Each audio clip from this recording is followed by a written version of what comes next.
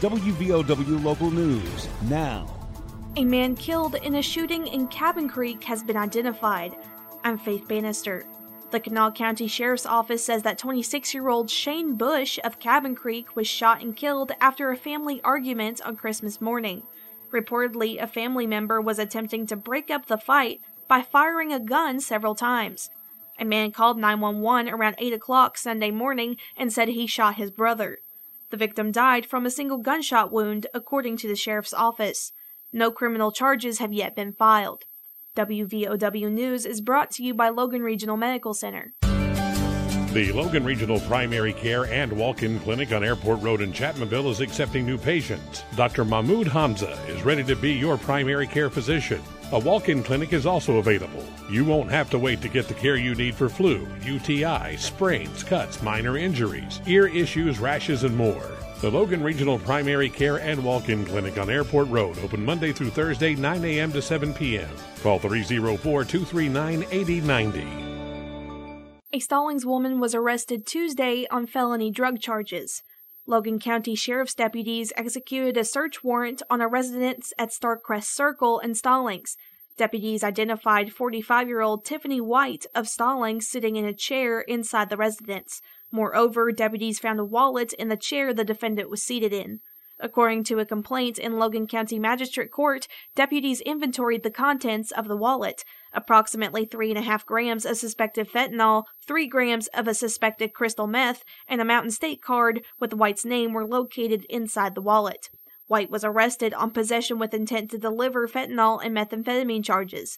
A $75,000 10% insurance bond was set. Governor Jim Justice said Tuesday the budget he'll present to state lawmakers in 2 weeks will be nearly a flat budget. The governor is required to present his proposed budget to the legislature on the first day of the 60-day regular session. The legislature's first day of the session is January 11th. State Senate Finance Committee Chair Eric Tarr said the legislature, with its GOP supermajority, doesn't need justice. Republicans will hold 31 of 34 seats in the Senate the next 2 years and 88 of the 100 House seats. Tarr called the Senate's relationship with the governor, quote, not solid at all. Free garden seeds are available to West Virginia residents who fill out a short survey online. The seeds are available through the Grow This West Virginia Garden Challenge, a project of the West Virginia University Extension Family Nutrition Program. According to Kristen McCartney, WVU Extension Assistant Professor and Public Health Specialist, making sure that people have those skills and can pass them on to the next generation is essential for communities to achieve long-term food security. This year's seeds will add color to home gardens with purple carrots, miniature multicolored bell peppers, and red kale. Seeds are expected to arrive in mid-April. A career law enforcement officer will be sworn in as Raleigh County Sheriff on Thursday. The final 2 years of outgoing Sheriff Scott Van Meter's term will be taken over by James Canaday, who currently serves as the Chief of Deputies for the Raleigh County Sheriff's Office.